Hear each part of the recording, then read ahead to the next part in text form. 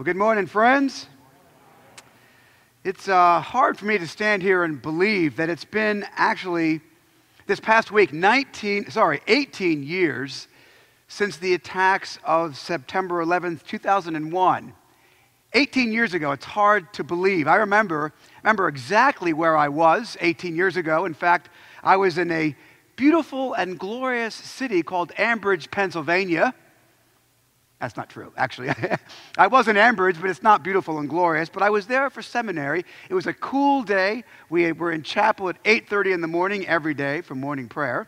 And then we left chapel at 8:30 and went to class at 9 o'clock. And en route to class, somebody had heard that a plane, which we thought was a private small plane, had hit the first tower. Thought, okay, and then we got to class, we got our books opened, and then at 9:06, right after the lecture started, I can't remember what the lecture was about, but I do remember where I was. Somebody said, oh my goodness, a plane has hit the second tower. And at that moment, man, and I know you had the same experience. At that moment, everything changed. And, and I'm not naive, and I'm certainly not unwise when it comes to these things. I grew up during the tail end of the Cold War, right? I remember Ronald Reagan in the mid-'80s, Mr. Gorbachev, tear down this wall. I remember in high school being concerned that someone was going to push the button, remember? But this is different, because this was, in my mind, the events of September the 11th, 2001 were different because it was, in a word, evil. Even our modern culture today, even now, 18 years later, we still wrestle with an explanation. Why? What in God's name would motivate 19, otherwise normal-looking guys to fly airplanes into buildings and kill thousands of innocent people? Why? Well, our culture has no real answer, but the Bible does. And we're going to talk about that today. A clear answer, friends, about why people, and not just terrorists, by the way, but why people do evil things. So I want to look at 3 points today.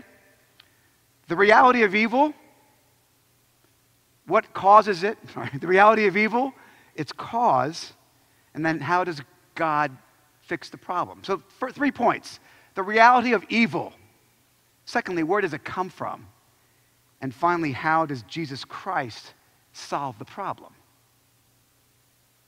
So what drives a person to commit acts of evil? First thing we have to do here, very briefly, is to define our terms. I'll give you an example. It's pretty obvious if you think about it.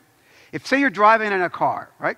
You're driving along and you hit somebody, a pedestrian who crosses the street in a jaywalking. Great video on YouTube, by the way, a couple of days ago that came across my Facebook feed. There's a guy in New York City, and there's a jaywalker coming across the street. And of course, in New York City, you don't jaywalk. And the jaywalker is walking across. The guy in the car slams on the brakes, and he has his phone out, and he's videotaping this man crossing in front of him. And the jaywalker, it's kind of funny. The jaywalker is walking across, and he's giving the evil eye to the driver of the car, right? You're gonna stop for me, huh? And he goes up on the curb and bam, walks right into a telephone pole. If I believed in karma. But so anyway, the point being, say you're driving a car and you run over somebody and maybe you even kill them, right? So you cause suffering, you cause pain, you cause hurt. But it's not evil. But say you're driving your car and you hit the person, the very same person, and you kill them, but you did it on purpose. That is evil. So what's the difference? Evil, listen, has intent. Why am I telling you that? Well, because the psalmist tells us that. Let me show you this. Psalm 14, which we're going to look at. Open up your books to page 6. I'm not going to go through it in detail until we get to the end, but you're going to need it. Psalm 14, verse 1. The psalmist says, "The fool says in his heart, there is no God." Now, it's a loaded verse. The verse 14 could be translated like this. In the Hebrew, you could say, the fool says in his heart, there is no God here. Could also say, The fool says in his heart, there is no God who sees. The fool says in his heart, there is no God who notices. There is no God. The fool says in his heart, there is no God who cares. And that word for fool there is a specific word in Hebrew. There's lots of words in Hebrew that get translated fool. This one is a specific one. It's the word Nabal. There's a guy in 2 Samuel named Nabal, by the way. Thanks, Mom. But it means, the word Nabal is the word for fool. And a fool in this context is very specific, and I'm going to show you something which may surprise you. A fool is not somebody who's ignorant or uneducated or stupid or a knuckle dragger. A fool is, in this context, is not necessarily, I don't know, the contractor who never finishes the job installing the key fobs. Just saying. Got that one? Biblically speaking, a fool, listen, this is really important. A fool is someone who knows something is wrong and does it anyway. A fool is someone who knows something is wrong and does it anyway. See, the idea of believing in God biblically is not intellectual. It is behavioral. The Bible knows nothing of people that don't believe in God. The Bible knows nothing about atheism as an intellectual idea because it doesn't exist. Both faith and lack of faith are in how you believe, or how you act, excuse me. So a foolish person is a person who knows something is wrong and does it anyway. Why? Because God doesn't see it. A fool says in his heart, I know it's wrong, I'm going to do it anyway, because God doesn't care, even though I know he does. Let me give you an example of a 21st century fool. His name is Christopher Hitchens. Shouldn't say that about a dead guy, but in the context of today, it's true. Hitchens was a Church of England guy. He was a self-proclaimed atheist. He loathes people of faith. He loathes Christians. And yet, interestingly, Hitchens has complete faith that God does not exist. Now I taught science and logic and scientific research methodology in graduate school, and you can't prove a negative. I have never seen a rhinoceros. It doesn't mean they don't exist. I've never seen a leprechaun. Doesn't mean they don't exist. You cannot prove a negative, friends. And where Hitchens and all self-proclaimed atheists are exposed as frauds is the problem of evil, you see. Because look, if there is no God, then there is no objective right and wrong. Christopher Hitchens' brother, a guy by the name of Peter Hitchens, is a full-on Anglican believer, and he wrote a book called The Rage Against God about his brother. I can only imagine what Thanksgiving dinner is like around that Thanksgiving table. But Christopher Hitchens' brother Peter, who is a believer, wrote a book called The Rage Against God, and Peter writes about his brother, my brother is astonishingly unable to grasp that these assumptions are problems for his argument. In other words, Christopher Hitchens argues that religion is evil for corrupting rational minds. But to claim evil presupposes the existence of God in the first place. And this is nothing new. And if Hitchens read a little more 19th century German philosophy, he would have known better, because a guy named Friedrich Nietzsche, who I talk about frequently, I could not be more opposed to Friedrich Nietzsche, but I admire Nietzsche, 19th century atheist that he was. I admire him because he had the courage of his convictions, and he was willing to take his beliefs to the logical conclusion. Friedrich Nietzsche was the guy who famously said, God is dead, right? Which reminds me of a story. A buddy of mine gave me a bumper sticker, which I don't have on my car, but I will someday. And it's a bumper sticker that says, God is dead, Nietzsche. And then right below it says, Nietzsche is dead, God. Just saying. But Friedrich Nietzsche's point, and he's right, is that without God, there is no such thing as good and evil. People claim that God is dead, like Christopher Hitchens or even Nietzsche, but nobody actually lives that way. Nobody actually lives that way. I mean, I'll give you an example. Say somebody broke into Friedrich Nietzsche's home and stole his 60-inch 5K high-definition TV, right? Just when he wanted to watch the Eagles game, some guy knocks on the door, pushes Nietzsche down, knocks him out cold, and takes his TV. Is Friedrich Nietzsche going to wake up from that and go, well, you know, he had the ability to take me down, so he did. I guess it's okay. No. Nietzsche's going to say, that's wrong. My point being, friends, that no person believes that God does not exist, and no person does not believe in evil. Why? Because evil is real. When we see suffering, when we see evil, when we see 9/11, when we see the brokenness of our own families and our own lives and our own hearts, friends, that is not an argument against the existence of God. On the contrary, it is actually an argument for the existence of God. See, our collective belief in good and evil is actually proof, according to Scripture, that a standard of goodness and evil exists outside of our personal opinion. And I'd submit to you this, that the standard of good and evil exists in the mind of God himself. And since you and I are made in his image, we know it when we see it. So my point is, the first thing, it's a simple point, but it bears a little bit of exegetical apologetics to get the point across, is that evil is real. Biblically speaking, evil is a real thing. It is causing suffering with intent.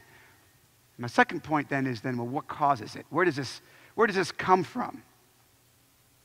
You know, for many people, for lots of Western people, evil is a difficult concept to accept. The reason is those 9/11 attacks, if you read commentators, even today, everybody wants to come up with a reason, right? Radical Islam, or better education, or young idealistic youth with no job opportunities. Whatever it is, man. All sorts of explanations, and the reason we do it is because we are terrified that this evil thing might actually be real. Because then we've got to come up with an answer to its source. Well, what does the Bible say? Jesus warns us repeatedly that not only evil is real, but that it's personal. 35 times in the New Testament, Jesus mentions this personal embodiment of evil. Hasatanas is the Greek. Satan, we say. Hasatanas is not a proper name, it's actually a descriptor. Hasatanas is the prosecuting attorney in a court of law. So if you're on the stand, the prosecutor is your adversary, Satanas. And what Jesus said is that this adversary, your adversary and mine, is active and personal. 1 Peter elaborates on this point. I'm going to read it to you. 1 Peter chapter 5, verse 8. Peter says this, "Be sober-minded, be watchful.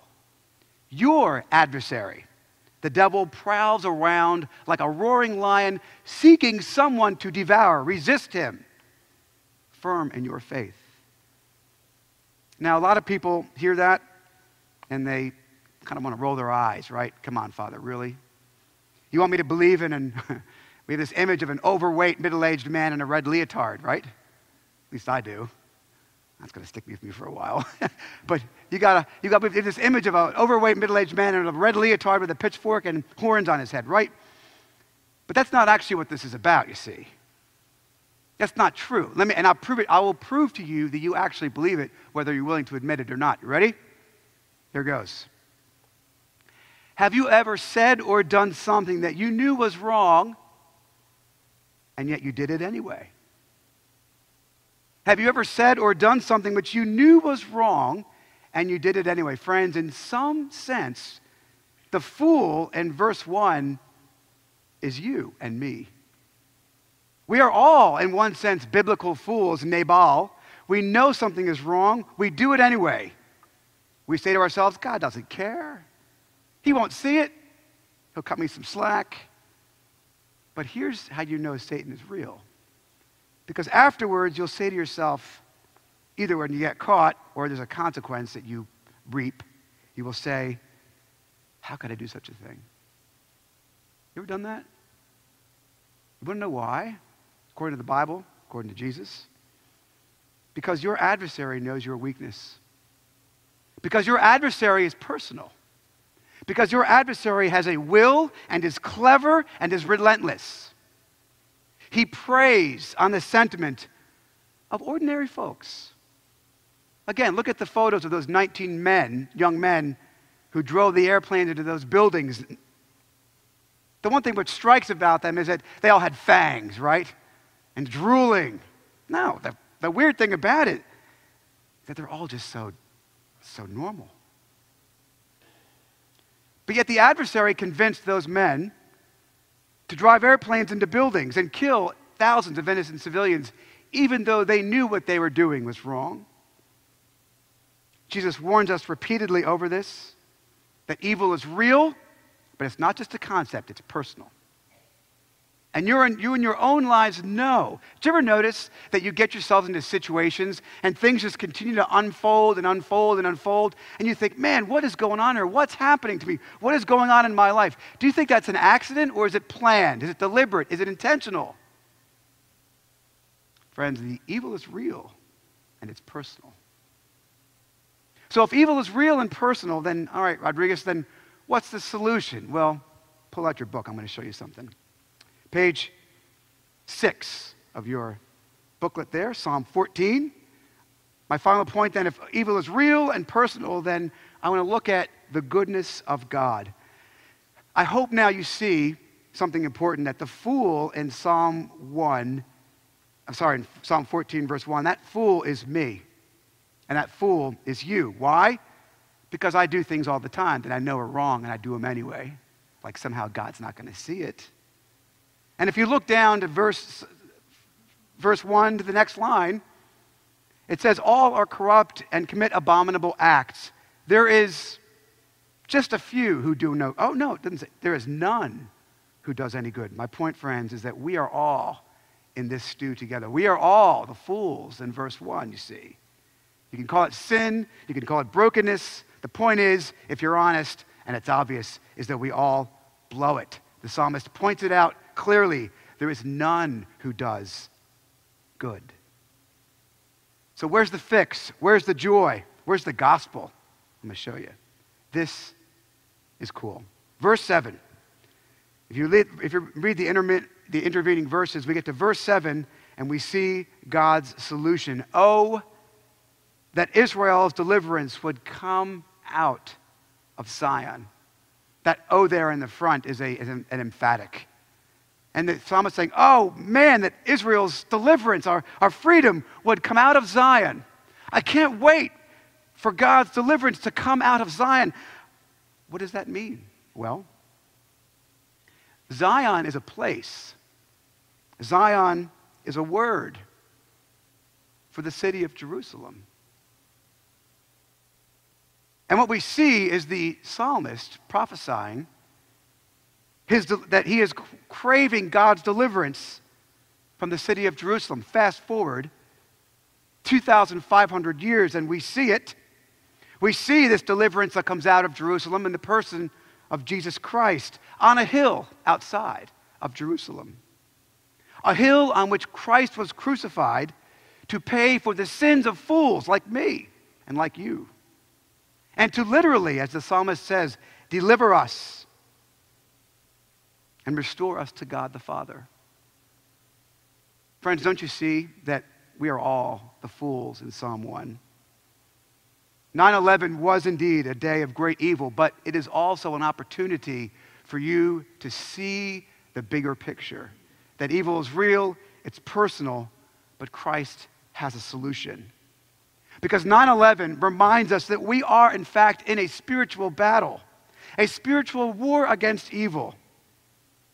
And yet, even though we are fools, even though we know things are wrong and we blow it, Jesus restores us to those who call upon him. He is, in fact, our deliverance which comes out of Zion.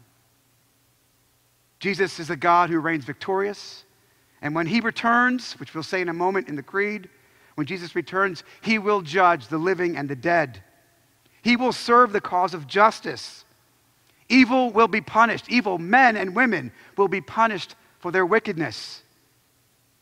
But those who trust in Jesus to be their deliverance, friends, we will be saved. Shall we pray? Father, we thank you for your word, which just cuts to the heart of the matter, that diagnoses the reality of evil in this world and in our own hearts. Lord, give us courage despite our adversary and the strength to resist him, and when we fall, to call upon Jesus, who does in fact deliver us, and that he will set the world to rights. In the powerful name of Jesus Christ, we pray. Amen. Thank you for tuning in to our Trinity Episcopal Church podcast. To find out more about the work God is doing through Trinity, visit us online at trinityvero.org and follow us on Facebook.